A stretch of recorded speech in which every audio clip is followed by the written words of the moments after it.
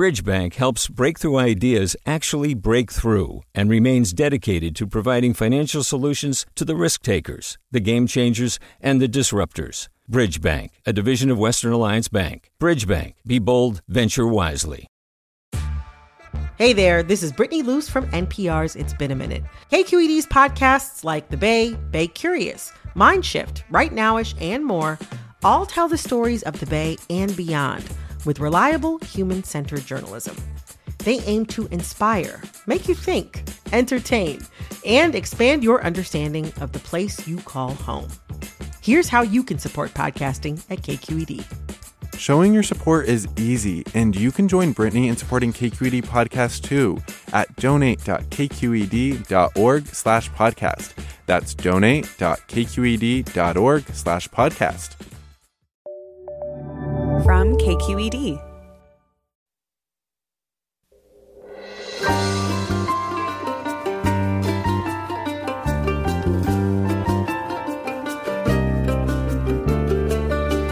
From KQED Public Radio in San Francisco, this is Forum. I'm Priya David Clemens. A mere 2 milligrams of fentanyl can kill you.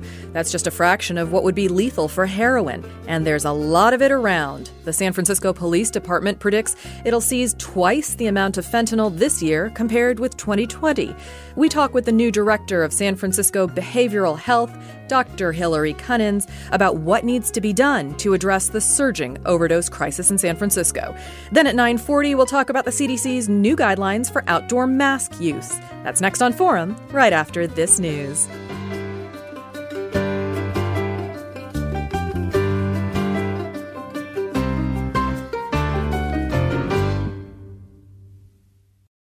Hello and welcome to Forum. I'm Priya David Clemens. An estimated 2 people die of drug overdoses every day in San Francisco, with signs the overdose rates are growing. Last year, 713 people died of overdoses in San Francisco, more than twice as many as the year before. The pandemic has only aggravated the crisis, as people who need help have been isolated from their communities and services. The work of pushing back this tide of fatal addiction falls to Dr. Hillary Kunins, San Francisco's new director of behavioral health services. Dr. Kunins joins us now to share her approach in serving the city's residents who have substance abuse, mental health, and housing needs. Welcome, Dr. Hillary Kunins. Thanks so much. It's terrific to be here. Thank you for having me on your show. And you arrived not too long ago from New York City, and you've been known as an addiction medicine expert. How did your journey in this work begin? Thanks for this question. And yes, I'm a recent San Franciscan. I arrived 5 weeks ago and started here at the health department about 4 weeks ago. So I am very much thrilled to be here and excited to be speaking with a wonderful team and so many San Franciscans who have been working hard on this problem for many years. I'm a physician, as you mentioned. I'm trained in primary care medicine and addiction medicine, and I spent much of my career in New York City caring for folks, both in primary care settings and addiction medicine And settings. I want to make that even a little bit more personal. I understand that early on you ran a methadone clinic in New York, and that really impacted your views on this entire sort of spectrum of addiction and care. Yes, that's correct. My first professional job was medical director of one of the methadone maintenance programs in the Bronx that was run by Albert Einstein College of Medicine and Montefiore Medical Center.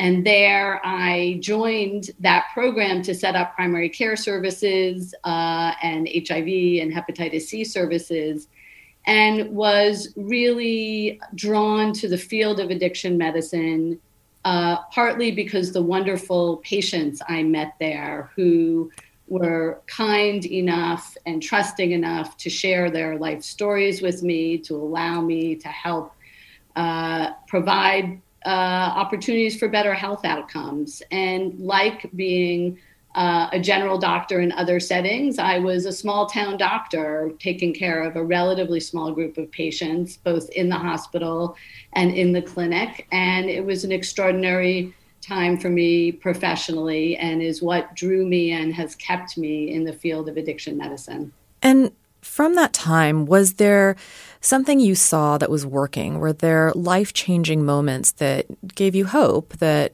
people can get better and do get better? I think during that time, I was inspired, in fact, by how much hope and recovery I saw. I think often the public and the media don't always show the hopeful stories about recovery. I saw patients, and I journeyed with many of my patients as they turned their lives around, as they got control of their HIV, as they cured their hepatitis C, as they controlled their diabetes and high blood pressure. And many of them stopped or reduced the use of illicit drugs. The cornerstone of that treatment in methadone is, of course, the methadone medication itself, which has been shown in research study after research study to be life-saving, to improve people's quality of life and allow them to do other kinds of work to promote recovery, whether it's therapy, whether it's primary care, whether it's restoring relationships with their friends and family. And it was, I'm not overstating this. It was inspiring and set my career on the course it has since taken. And you are joining us from New York after having implemented and grown an initiative in New York City to stem substance abuse and to get help for people.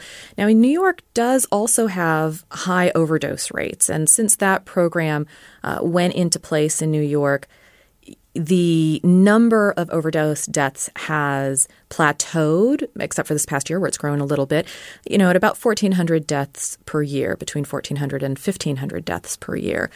The numbers didn't drop.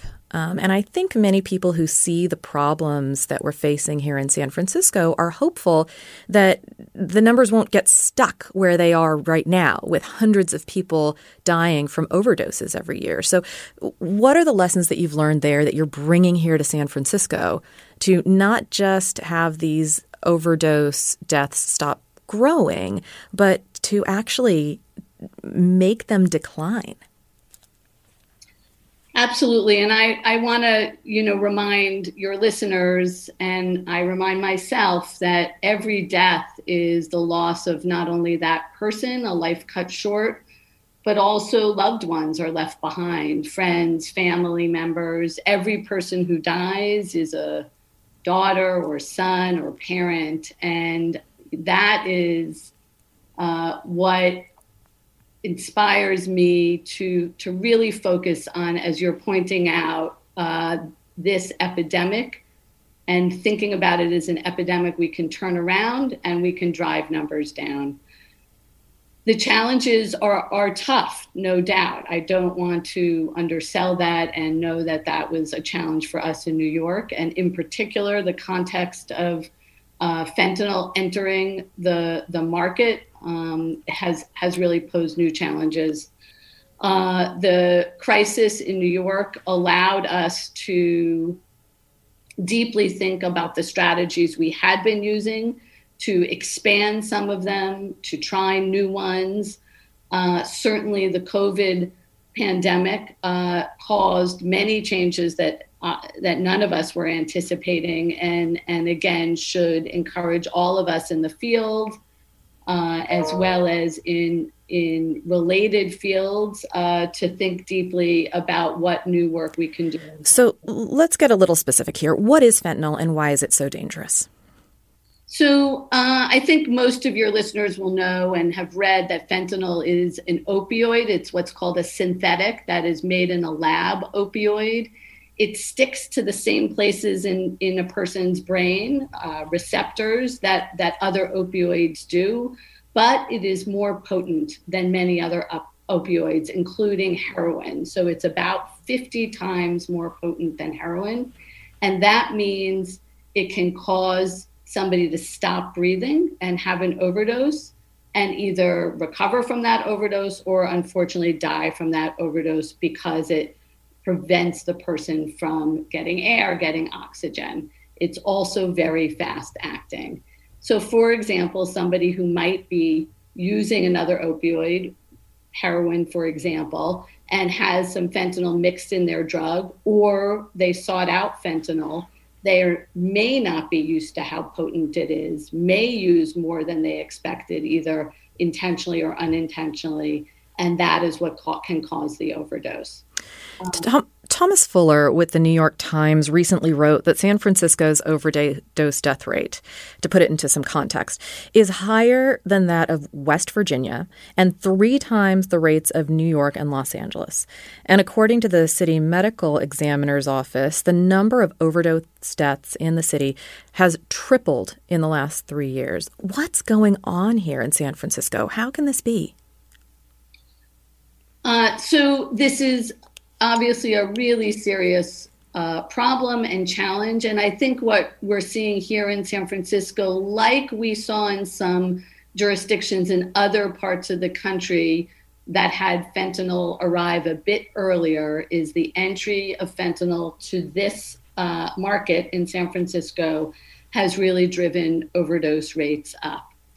The other thing that I've observed and learned is that in methamphetamine use, whether alone or in combination with other substances, is also increasing overdose here in San Francisco.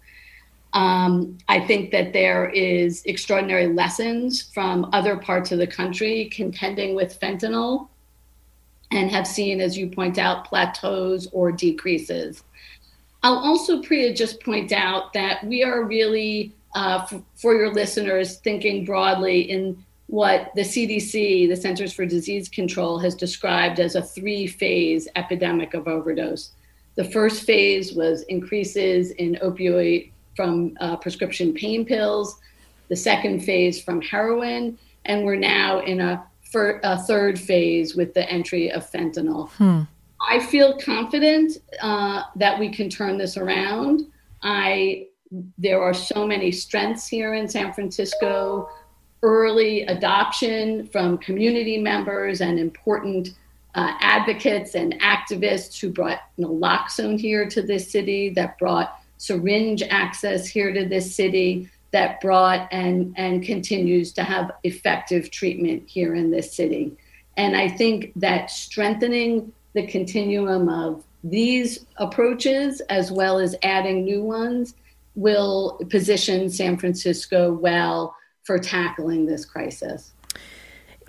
I'm going to ask you to think about this next question, and we'll pick it up again after the break.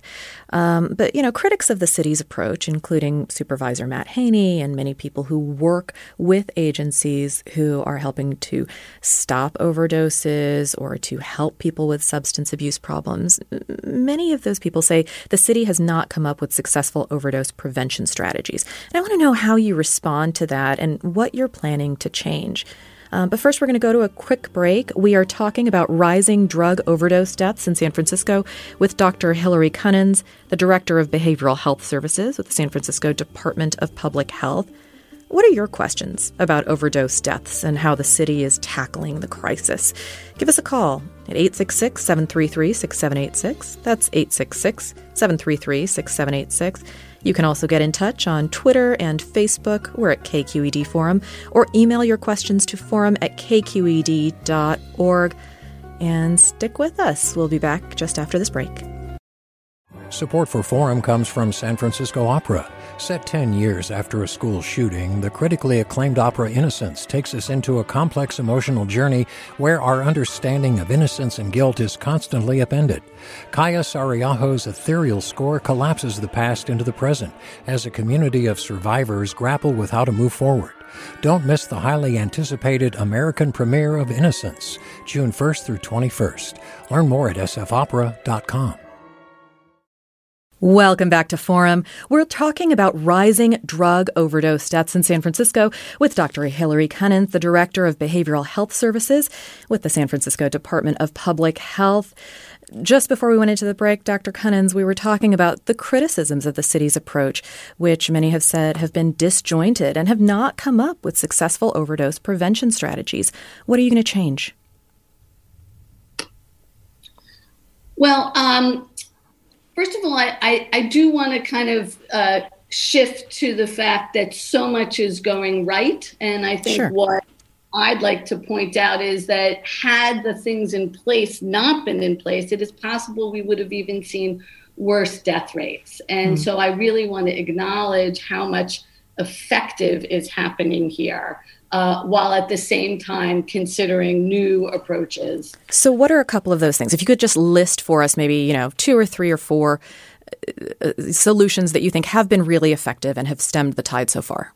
Absolutely. So one thing which I've already mentioned, which is naloxone distribution. And I want to really point out to your listeners that when we give out naloxone, it is also accompanied by training and education. So and naloxone, for those of you who may be a little bit less familiar, is a medicine that can be put into a person's nose to reverse an overdose.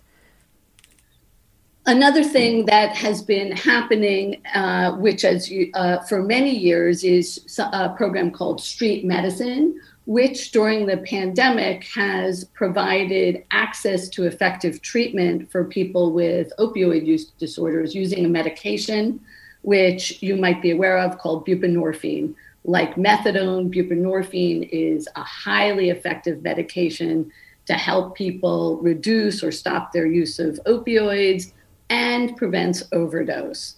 So that is an important strategy that we hope to build more on, which is bringing treatment to people and for it to be available when they are ready.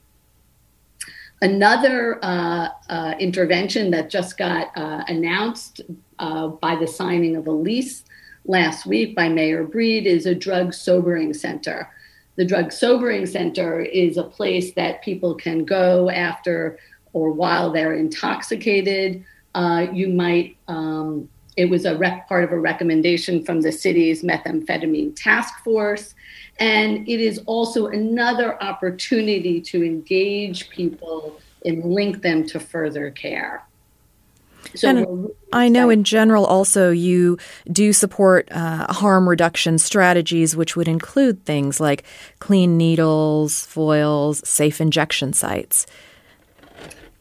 Absolutely. And, from my many years of work in New York City, I know that sometimes harm reduction and treatment gets sort of pitted against each other, where harm reduction is characterized as giving permission and treatment is really telling people to stop using. And the way I think about it is really this is a continuum of care for people.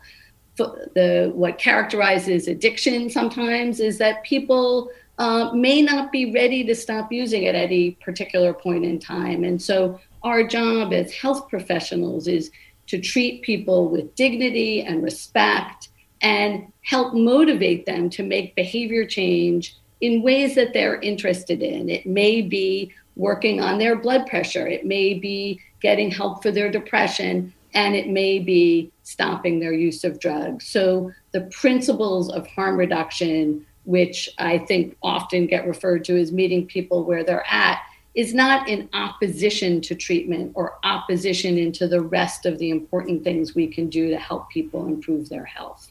And I appreciate you laying that groundwork of what is going right, what you see as programs that are taking the appropriate steps. I do now want to get into what you're planning to change, what you're planning to work on now that you're here.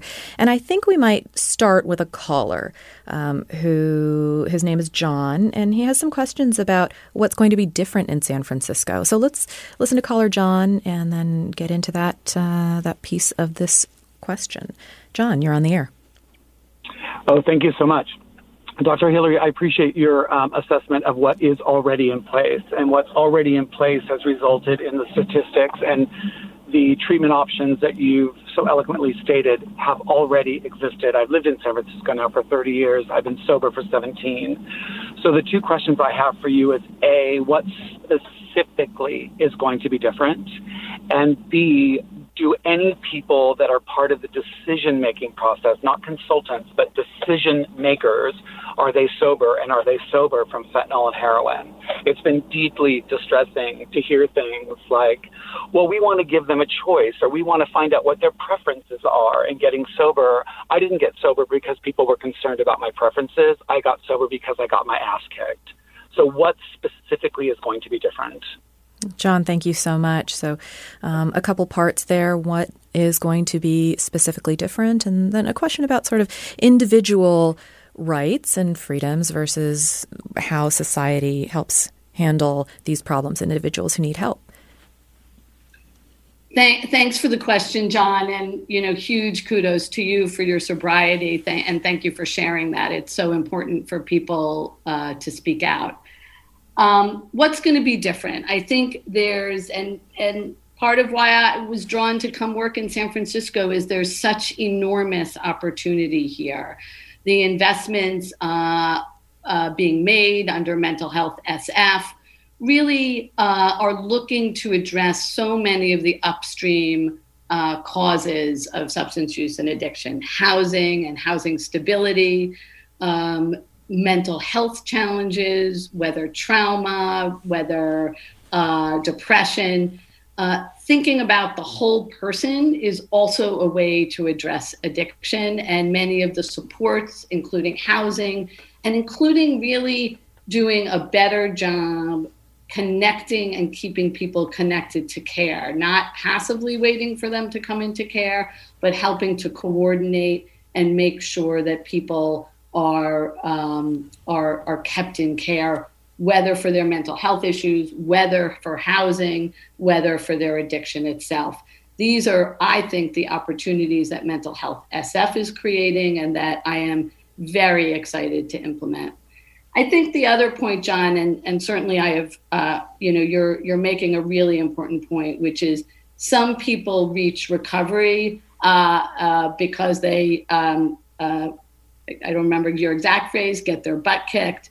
And I think what I have learned over these years is that people reach recovery in a number of different ways. And one person's journey could be different than another. And we want to leave room for that. So I hear that what your route was by not being given a choice, and that part of what got you ready was maybe experiencing some serious consequences from your substance use. And I think that's, thank you for sharing that. And that's not part of the package, but we can have multiple strategies in place and they don't have to fight each other, in my view. Let me bring up one specific topic that is a little bit of a, political hot potato, Dr. Kunins, conservatorship. And that program to sort of help people who are mentally ill or suffering with substance abuse, living on San Francisco's streets, and are a harm to themselves or others often, they would be placed into court-ordered treatment through the laws under conservatorship that have been implemented in San Francisco. What are your thoughts on that program? Yeah, so I know that in many communities, and certainly this was a conversation in New York City, is how do we best help people stay safe, right, from either their own health issues or from another member of the public. I just want everyone to really be aware that people with serious mental illness are far more likely to be the victims of a crime than the committers of a crime. And so part of the work of conservatorship is helping people themselves stay safe and achieve their health goals. It's an important part of our continuum of care, and we are using it and thinking and using it where needed. But it can't stand alone, as I know you know and our listeners know, and it is really part of the spectrum of services and approach that we take. We have several more callers on the line, but before we get there, I do really want to hear from you laying out where you see your work being most effective to change the system we have now and to improve it for the future. Thanks for that question, Priya. And this is what is so exciting about being here.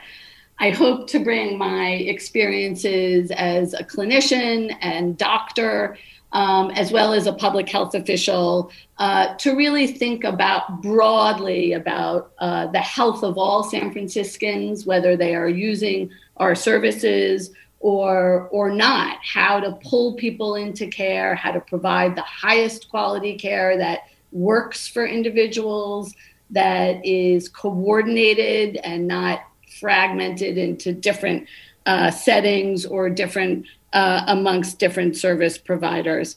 I also want to just highlight an important part of my work in New York, and I know it is already happening here in our street crisis team response as well as other places, is the importance of peer workers, or people, as we say, with lived experience, being part of teams that deliver care.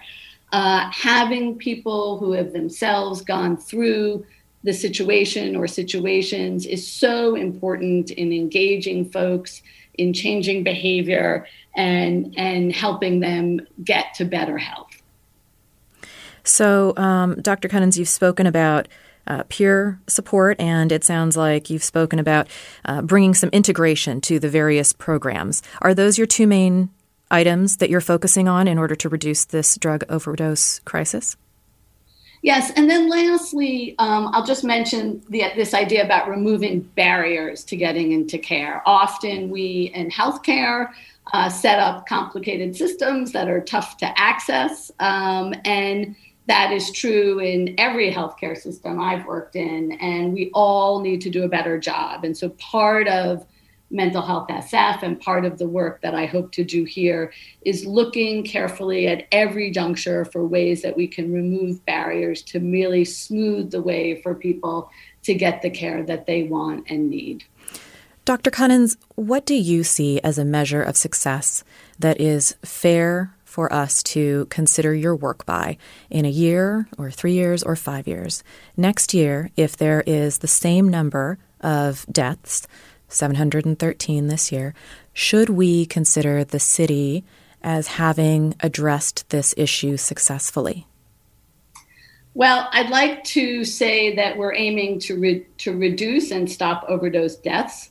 I think early success would be seeing a plateau, in fact, as we saw in New York. And I think knowing sometimes how difficult it can be to turn things around at a big population level, that would be a success in my view. I think also having San Franciscans who need mental health care and addiction care receiving the care they need would be another measure of my success, and our success collectively, both in the health department, in the administration, as well as all community members. So we're going to work super hard to do that. And I look forward to really meeting with so many San Franciscans to hear about other strategies that people may have in mind. So we have a number of questions and comments that are about the easy access to drugs here in San Francisco. Let's start with Dara. Dara, you're on the phone now. Thank you. Could you please share your thoughts? Oh, it looks like that's a comment. So Dara asks, what is being done to curb the flow of these drugs to the market? And is it the dealers or the companies that make the drugs? And here's another one from Jurgis. Here's a novel strategy. Arrest the drug dealers. You can see them in the Civic Center marketplace. They dress alike. They are organized. San Francisco does not want to enforce the law for the good of the populace. It seems like a cheaper solution, does it not? So these are obviously both questions that go to this, the heart of this, wondering of how much law enforcement should be involved. Yes, and this goes to the heart of the conversations that have been happening over the last several years nationally and certainly in so many cities across the country. So first, just a fact is the fentanyl that's being introduced into the market is being made illicitly, not by pharmaceutical companies. Some of you may know that fentanyl is also a very effective pain medication and is also produced and an important part of our pain medicine, particularly for folks with terminal illness or with cancer. So this is a different fentanyl being made illicitly. Go ahead, please. Sure. And to the second part of the question, I think that for many years, our main drug policy was one to... Hi, this is Monica. Hello. Apologies, Dr. Kunins. Please continue. A main part of the strategy nationally was, in fact, to attempt to arrest, and the sort of the catchphrase became, we can't arrest our way out of the problem. So what we have learned from the last several decades of what has become known as the drug war, with an attempt to try to interrupt the drug supply without really robust treatment and robust access to care, is that we are destined to fail. We've had a strategy for the last many decades to interrupt the drug supply, and yet we have been facing an overdose epidemic for the last decade. So we need to make it easier for people to get treatment and get help than it is to get drugs, and that's what public health approach is. We also want to partner with law enforcement so that people who may be part of the drug market, who may themselves have an addiction, can be offered treatment and offered other ways of economic sustenance. And we have just one last caller. Brian, we have just a couple minutes before we go to the break. Brian, do you have a question? Yeah, so I'm an organizer and homeless advocate, and I see the effects of forced displacement on our homeless population daily. And often the first thing people will say to me is, they threw my Narcan away, they threw my gear away. And so we're forcibly displacing people every day. That's one of our most common interventions with a subset of drug users who are unhoused. So while we have I really truly believe we have the world's best public health doctors, we have the world's best community health department or branch at public health, we're going around and we're taking the very same life-saving gear that we're giving these people away Brian. On a daily basis. And I'd like to hear what Dr. Kunins thinks about that. Dr. Kunins, we have about 30 seconds for your response, please. Well, thanks for that last comment. And I think it's, as we know, it's really important to continue to keep people with their naloxone. And I appreciate hearing that feedback as something to take up on. Dr. Kunins, thank you for your time. Thanks for joining us here on Forum, and welcome to San Francisco. We wish you well. Thanks so much. I look forward to further conversation. We've been talking with Dr. Hillary Kunins, the new Director of Behavioral Health Services with the San Francisco Department of Public Health. When we come back, we have another doctor to talk to. Dr. Monica Gandhi is going to be joining us to discuss the new rules around wearing masks and what you should be thinking as you get vaccinated and go out into the public once again. Stay with us.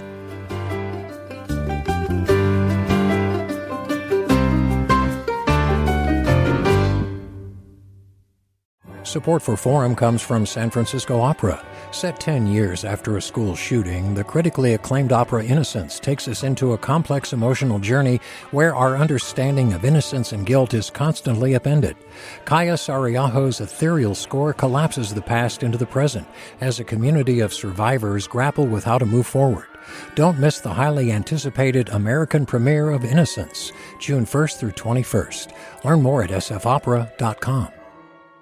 We've all got those parts of our house where the internet just won't go. Well, if you had wall-to-wall Wi-Fi from Xfinity, you could worry less about dead spots. Because with wall-to-wall Wi-Fi from Xfinity, you get fast speeds, reliable connection in every room, and power for all of your devices, even when everyone's online. That's wall-to-wall Wi-Fi only with Xfinity. Restrictions apply, not available in all areas. Actual speeds vary. All over the country, we need to improve reading in Wisconsin. Schools are changing the way they teach reading. I'm calling for a renewed focus on literacy. We have gotten this wrong in New York and all across the nation. And it's happening because of a podcast. I think your podcast has changed my life. And I'm going to share this podcast with everyone I meet. Sold a Story investigates how teaching kids to read went wrong. New episodes of Sold a Story are available now.